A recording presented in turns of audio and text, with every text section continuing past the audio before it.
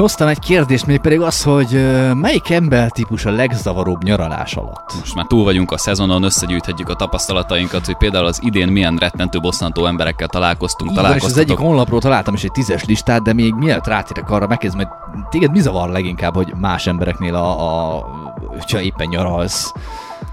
Mik zavarnak meg igazán? Mik zavarják meg a nyugalmadat? A kedvencem, amikor hangosan panaszkodnak, mondjuk ilyen... Benne van a listában. Ilyen korosodó hölgyek általában fekszenek a nyugágyon, és üdülés közben panaszkodnak az életnek a rossz oldaláról. Én szerintem ez egy elviselhetetlen dolog, amikor pihenni mész oda, akkor nem csak az zavar, hogy zavarja a lelki békémet, hanem hogy ők hogy képesek a pihenésüket azzal tölteni, hogy a rossz dolgokkal foglalkoznak.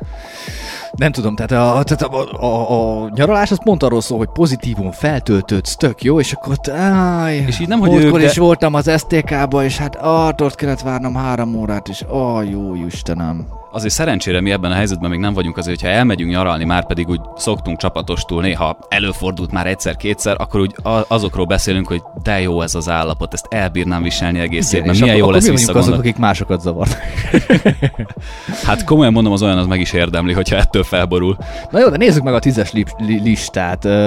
10. helyen a listán az szerepel, hogy a liftben cseverészők. Tehát, hogyha mondjuk mész a hotelben, a liftben, és akkor mit tudod, egymás között cseverésznek. Ez mondjuk inkább itthon zavar, amikor megyek itthon liftbe, vagy melóhelyen, és akkor egymás között mondják a dolgokat, amire egyébként rohadtul nem vagyok kíváncsi, de muszáj meghallgatni. Hát ez így van, mondjuk nyaraláskor talán annyira nem vészes, kivéve ha ez az előbb általam említett panaszkodás megy.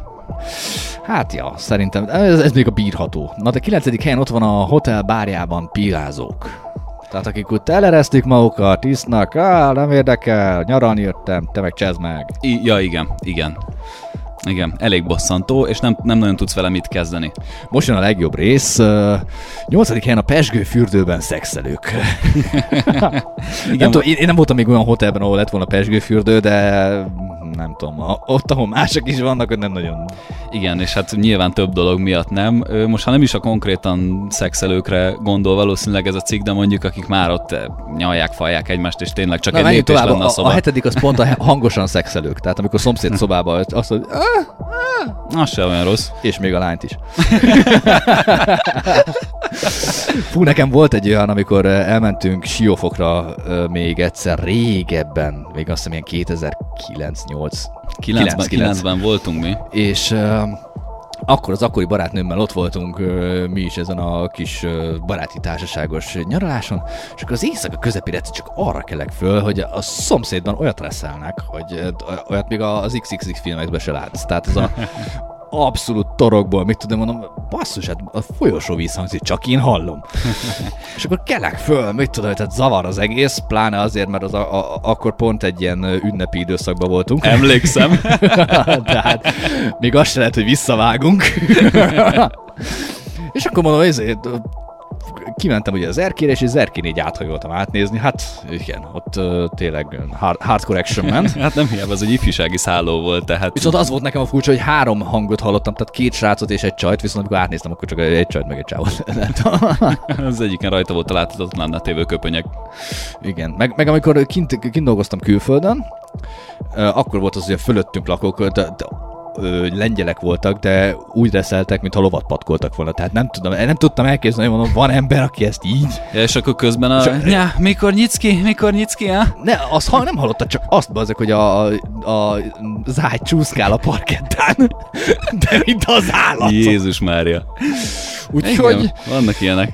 Tehát ez nyaralás közben, meg bármilyen esetben ez tud zavaró lenni.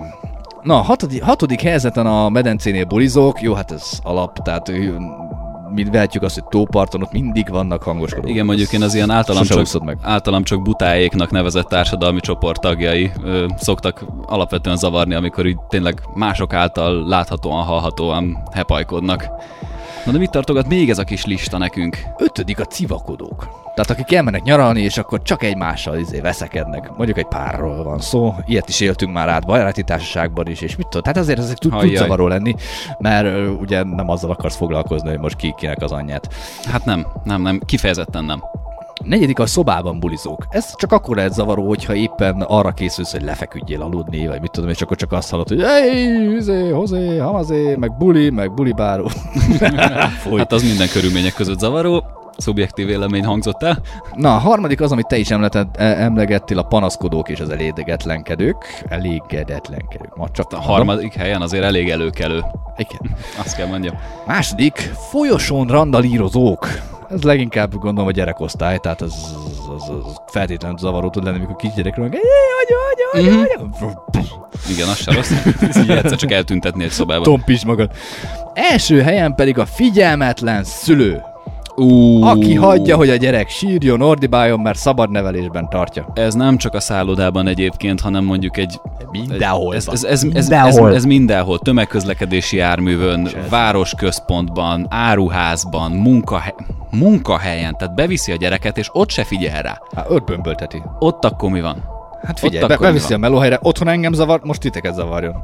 Én nem érek rá. Tehát rémes, tehát ez is megérné még egy 2-3 órás beszélgetést is, csak azt sajnos nem tudjuk ide bele zsúfolni. Nyaralásnál szokott az lenni, hogy akkor kisgyerek ugye ezt megkívánja, azt megkívánja, ilyen vízipisztoly kell neki, olyan felfújható gumilabda, és hát ugye anyuci nem veszi meg, és anyuci inkább úgy próbálja megoldani, hogy ignorálja a gyereket, és a gyerek ezt minél hangosabban próbálja, hogy egyszer csak felfigyel. Hogy aztán apu megvehesse neki a várost. Én meg ott fekszek mellette a török között, és akkor ezt kell hallgatnom egész. Azzal be is álltál a panaszkodók sorába. Igen. Úgyhogy lehet, hogy ez az egész láncreakció. Harmadik helyen azon panaszkodom, hogy az első mit csinált. Tehát azért ez a raglétrában még valahogy összerakható. Csak kimossa magát. Tudod jól, hogy mindig. Igen, úgyhogy jó dolog a nyaralás, csak nem mindegy, hogy.